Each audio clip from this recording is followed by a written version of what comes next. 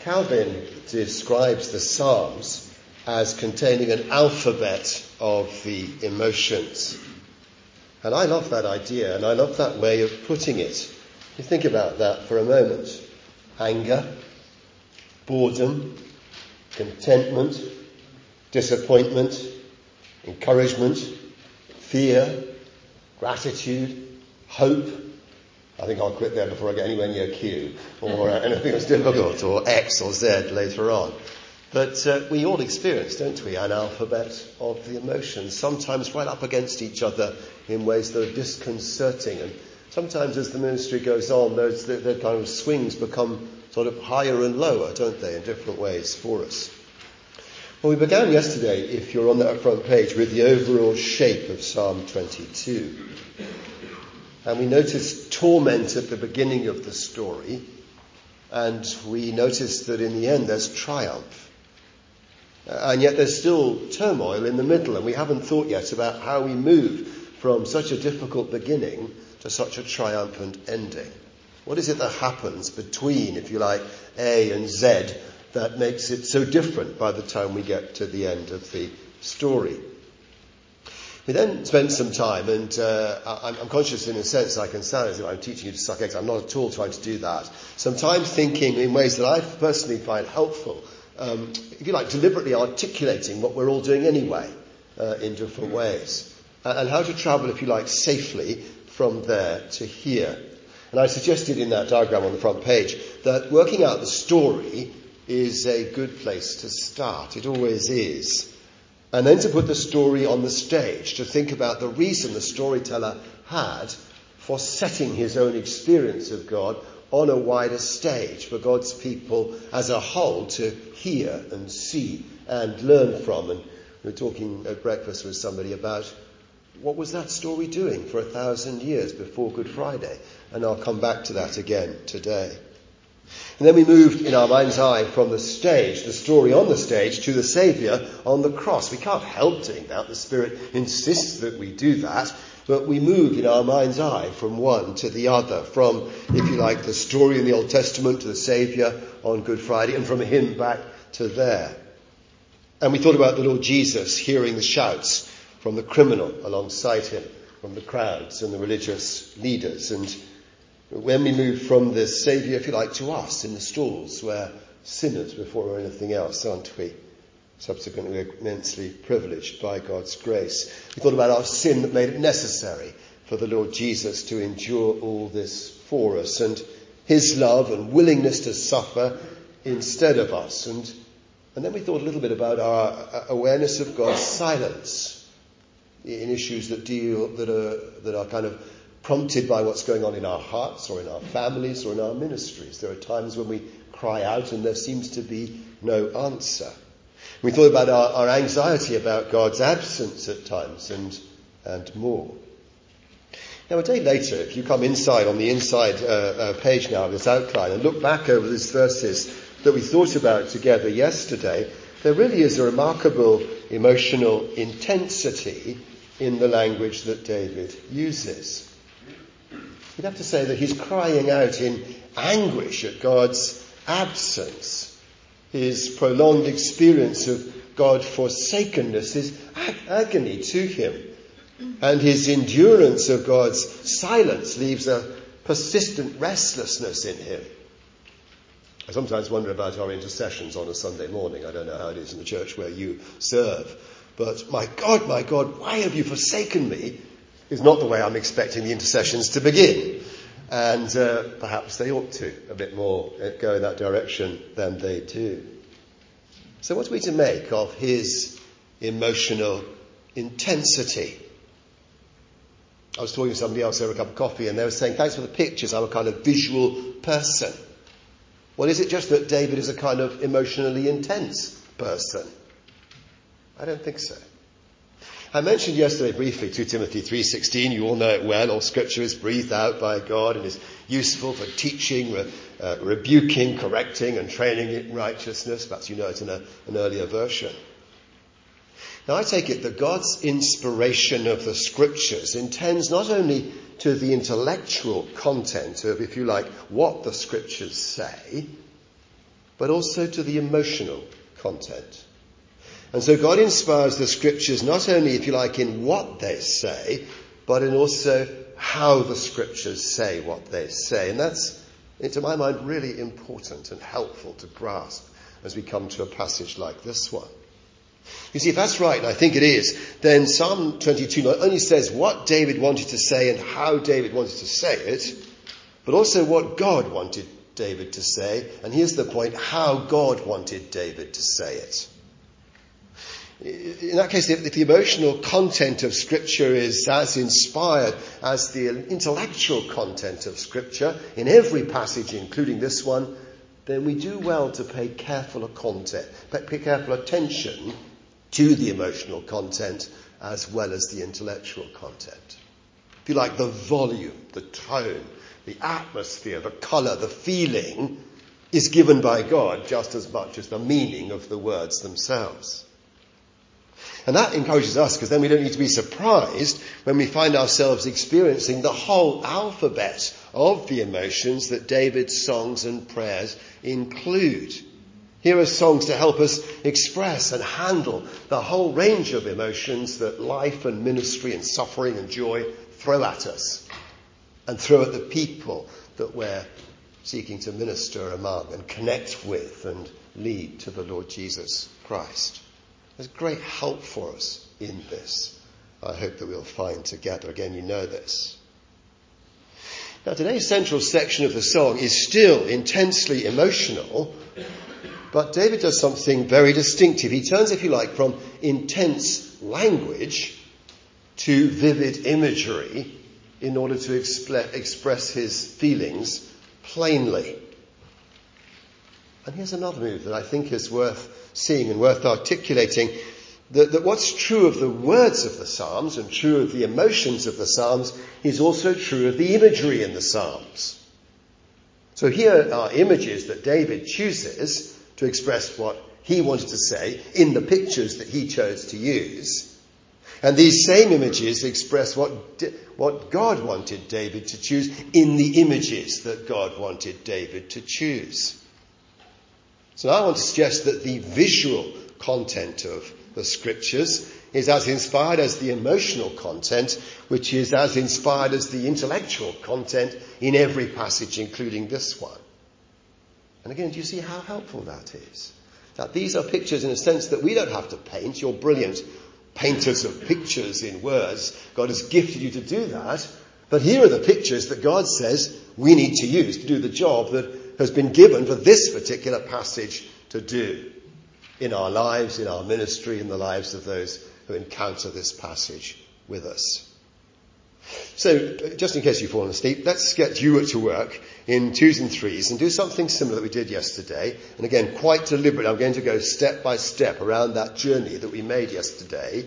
And we're at the first base just now. And if you're wondering what word goes into that sentence at the top of page 3 in your outline, it's the word story. What's the story that makes sense of the song?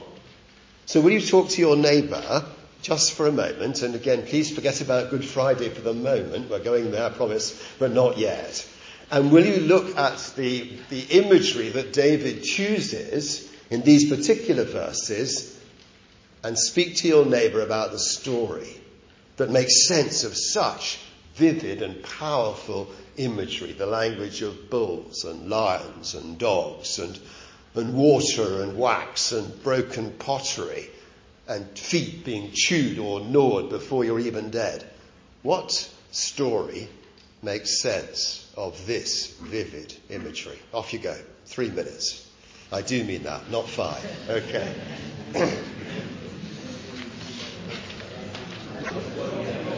Okay, let me interrupt you there. You're well away. Can I draw you back?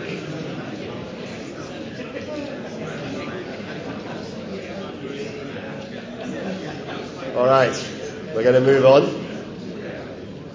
If you wanted a heading for yesterday, I suggested complaining with confidence. If you want a single heading for today, it's praying with pictures. And in verses 12 to 18, there are 2 sets of pictures followed by David's prayer in 19 to 21. And I want to take you step by step through the imagery, and we'll look at it together in some detail. Look in verse 12. Bulls. David's enemies are like animals. There are many of them. These are strong bulls. Bashan is the farming country in the northeast, and they've encircled him. I grew up on a farm, and as it happens, my first pet as a child was a bull. It was a bull calf, an Aberdeen Angus. It was black. We called him Ebony. And I don't know if you've done this kind of thing yourself. I fed him by hand every day. You put your hand in the calf's mouth and it starts to suck, and you draw the hand down into the bucket of milk, and then the milk takes over and the bull begins to grow. Fed him till he was big enough to eat solid food, and then he went off and did his business, as bulls do, for about 10 years. And then he was made into dog meat. There isn't much sentimentality on a farm. There's nothing cuddly about the enemies that surround our singer either. If you look at the verse, there are many of them. These are not modern dairy cows, and instead they're wild oxen. The word means a species called auroch, and they're now extinct. The last one died in 1627. They were taller than me at the shoulder. So the shoulder ends here, and the head starts up there. And they weighed a ton. They're not gathering around David to lick him. They are determined to gore him or trample him in the dust. This is a vivid picture, isn't it, of raw power, of a number of men and the hostile strength of these men, which is visible, not just at the shoulder, as they gather around him to destroy him. Look in verse 13. They're now roaring lions, these men. They're ready to devour him as quickly as possible. Shepherds all knew what lions can do. Their teeth are tough enough, their jaws are strong enough to tear their prey into pieces. They bite with a pressure of 600 pounds per square inch. And the sound of a single roar of a solitary lion is still a fearful sound, even from a distance. Even if you've been to Africa, you'll know what a lion's roar sounds like, and you've got the door locked. Still a frightening sound. And David is surrounded by many of these lions, and they're up close and they're roaring together. It's as if he can feel their breath on his face as they prepare to devour him. If the bulls picture the kind of sheer power and number of his enemies, perhaps these roaring lions are recording the sound of their determination to take his life and their delight in the violence that they're about to inflict on him. And then David's focus switches. And it switches from the outward terror that surrounds him to the internal disintegration that he is experiencing. Verse 14.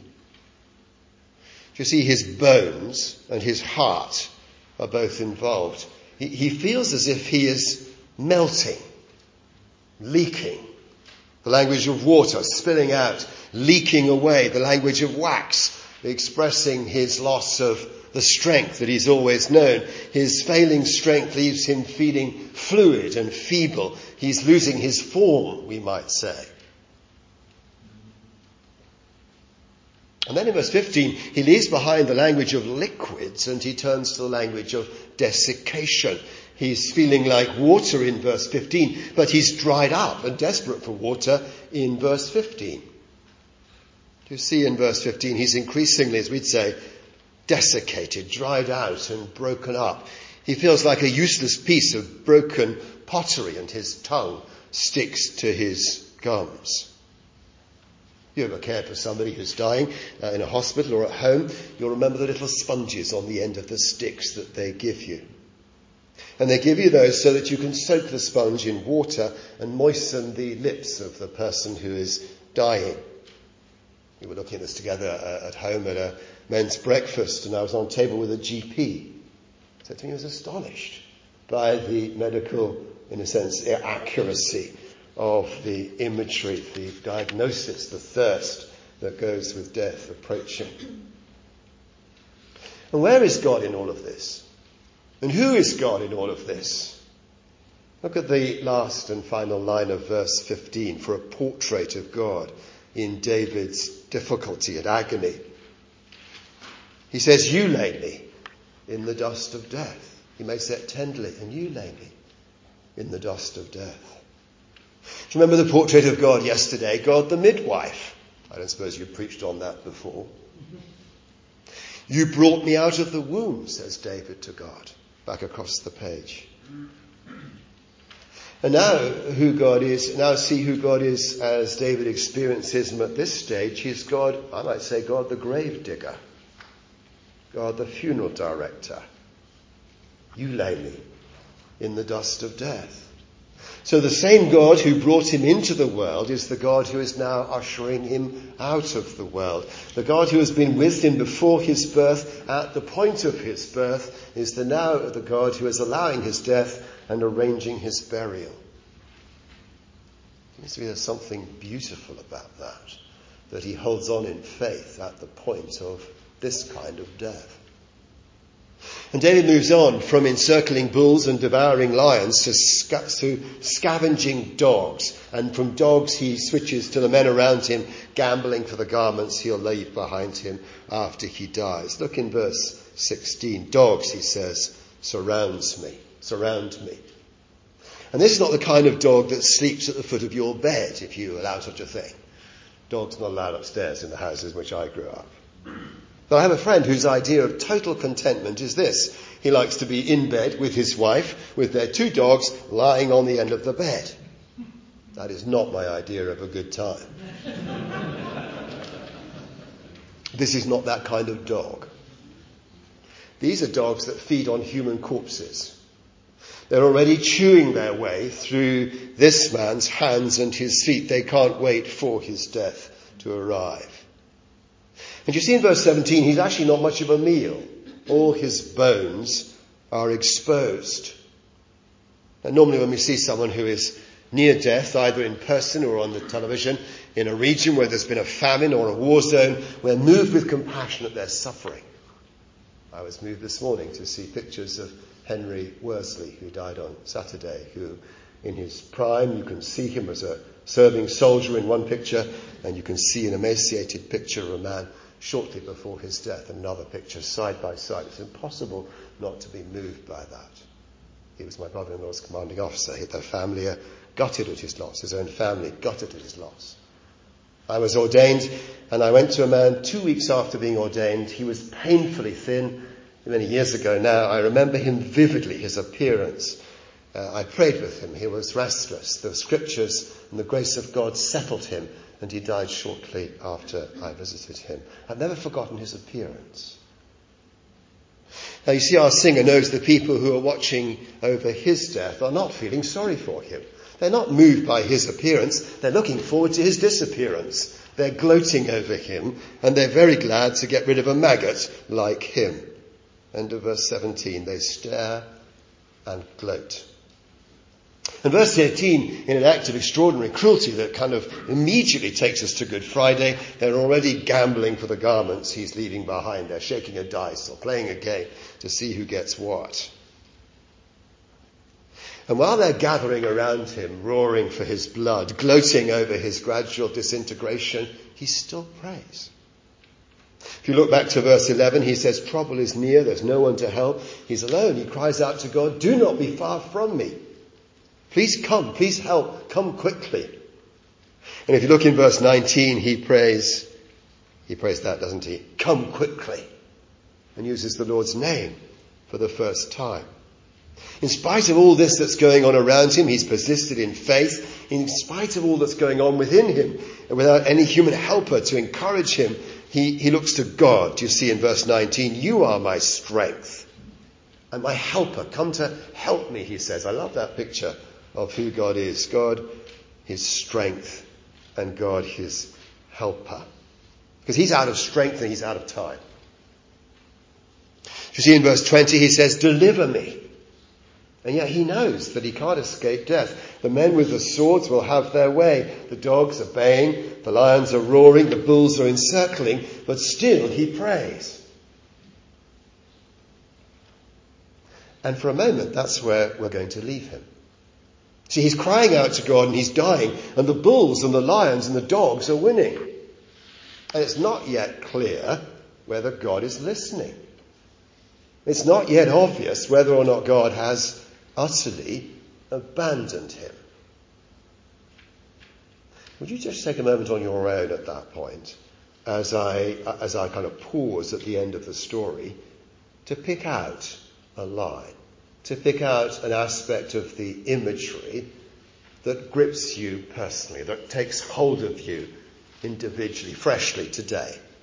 Just choose an image, a phrase, and write it into your notes. And then I'm going to move to see what does this story do in the life of God's people for 10 centuries. So which aspect of the imagery reaches you personally most deeply now? You choose.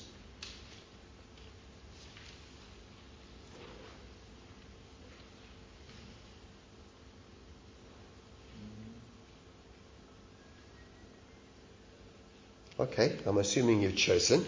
Now come with me and make a move, and I'm doing it quite deliberately in a way that's deliberately clunky so that you can see what I'm doing. Let's put this story on the stage for a moment. King David doesn't record this in his notes as you've just done, but privately. He records this description of human suffering and spiritual isolation and physical disintegration and social ostracism for God's people to see and for God's people to hear for generation after generation after generation. Well, why would he do that?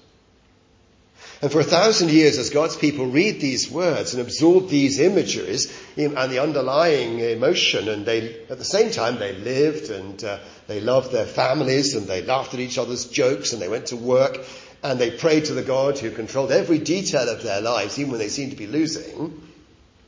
What are these images and these words doing in their life together?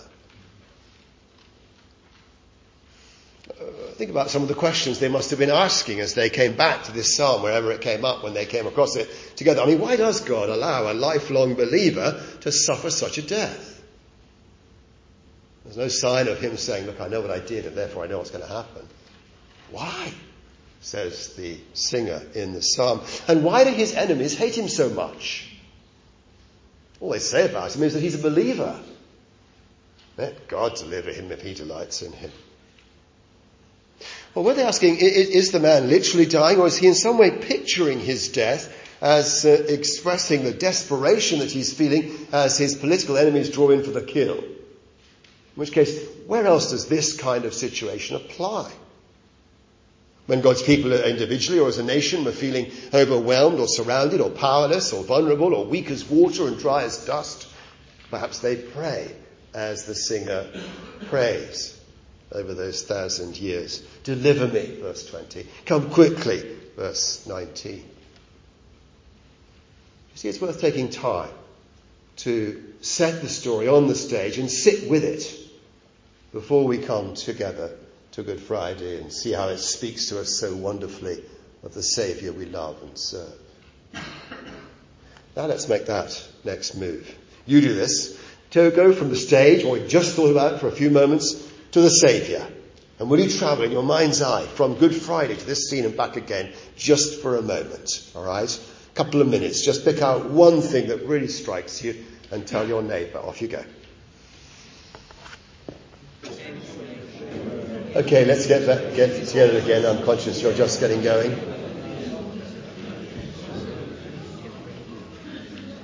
I think you'll agree with me that Psalm 22, as we all know, is the most wonderful preview of Good Friday.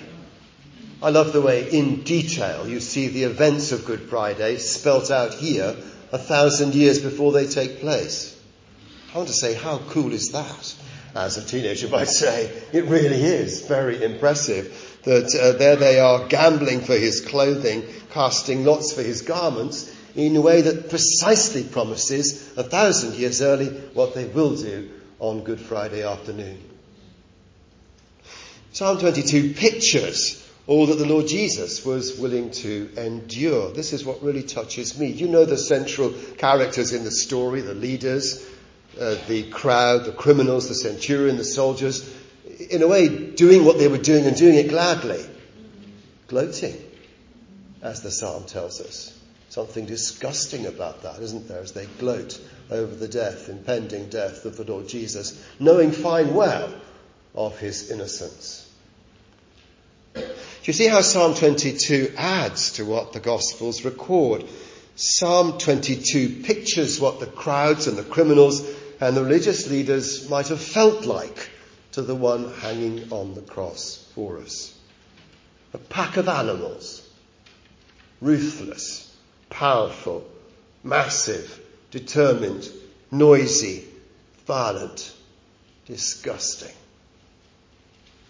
Do you see what Psalm 22 shows us about what I said yesterday is the inside story of Good Friday? The experience of inward disintegration that the Lord Jesus was willing to endure for us. That's breaking down of what had been substantial into what felt like liquid, the language of water and wax, loss of form and loss of identity, loss of meant to be human for us. And at the same time, what we can just see, I thirst, the drying out, the loss of that fluid, the sense that his tongue was sticking and there was more yet to say. I want to say, what a portrait of Good Friday. Animals baying for his death, inward disintegration, his life melting, his mouth drying, his tongue sticking. But then come with me to the tail end of Good Friday. 3:05, 5:15. Because it seems to me that Psalm 22 also helps us to feel how Good Friday afternoon must have felt and how Good Friday afternoon must have looked to anybody who was anywhere near the scene, even some on the edges of the scene, those faithful women at the heart of the scene when the men were nowhere to be seen. Because by the end of Good Friday afternoon, what was there to see? The Lord Jesus crushed like an unwanted maggot, as we thought yesterday.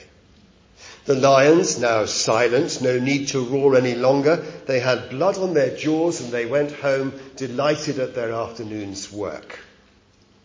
The men who went home with his clothes were glad to have won the toss. And there was no sign of God's presence. And there was no sign at the sight of the cross, although it was different in the temple, that anyone had heard his prayer. And there was no sign of what Roger described yesterday as God's hidden work happening there. It was still hidden if you were standing there. And there are times like that in the Christian life, aren't there? And there are times like that in Christian ministry still. Here's what it's like to be a Christian in Lahore. An email came through from a Christian friend who was living there until relatively recently. I quote, "My wife was attacked in October and got injured, and then our home, we were attacked by fanatics. Our children were not going to school as the same group tried to kidnap them. She and the children moved to the UK where they applied for asylum, but unfortunately authorities are not going to trust us, so they're under fiery trial. We need your prayers. She's not yet been interviewed for the process and is still somewhere under custody, but at least we're sure they'll not kill them and they are safe. I'm not living in my residence. As always, they are monitoring my movement and I'm afraid someday I may be killed." In the end, he had to leave. And now he's living here and is lost in limbo in the asylum system. I said yesterday, there are times when God's people feel that he's unattainable. And God's people feel that he's unavailable, and God's people feel that he's invisible, inactive and silent and unmoved and indifferent to the suffering of his people. And there are times when it looks as if the bulls and the lions and the dogs are in charge. And it's foolish to say anything else, isn't it, than that it is so. We know it is so. And yet in God's kindness, Good Friday afternoon is not the end of the story. It's not the end of this psalm. It wasn't the end of the story for Jesus. And in God's mercy, the day of our own death, even if we had to endure a violent, apparently God-forsaken death, is not the end of the story for any of us who by God's grace have been able to put our trust in the Lord Jesus Christ. And this psalm shows us that. And we can live and die by that, can't we? Would you take a moment, just again, in those pairs and threes, and talk to each other about what strikes you most powerful if we look at the psalm together in that way? There's a mirror here for us to see into. There are glasses here for us to see through and see the character of God and his grace and goodness to us. And there's an invitation here for us to know of God's loving kindness more deeply and intimately than we've ever known him before. Which of those ways of seeing, hearing, speaks most plainly to you? Will you tell your neighbour? Off you go. 3 minutes. Okay. I know we could go on, but I need to stop you there. I'm going to lead us in prayer. As we said, let's pray together.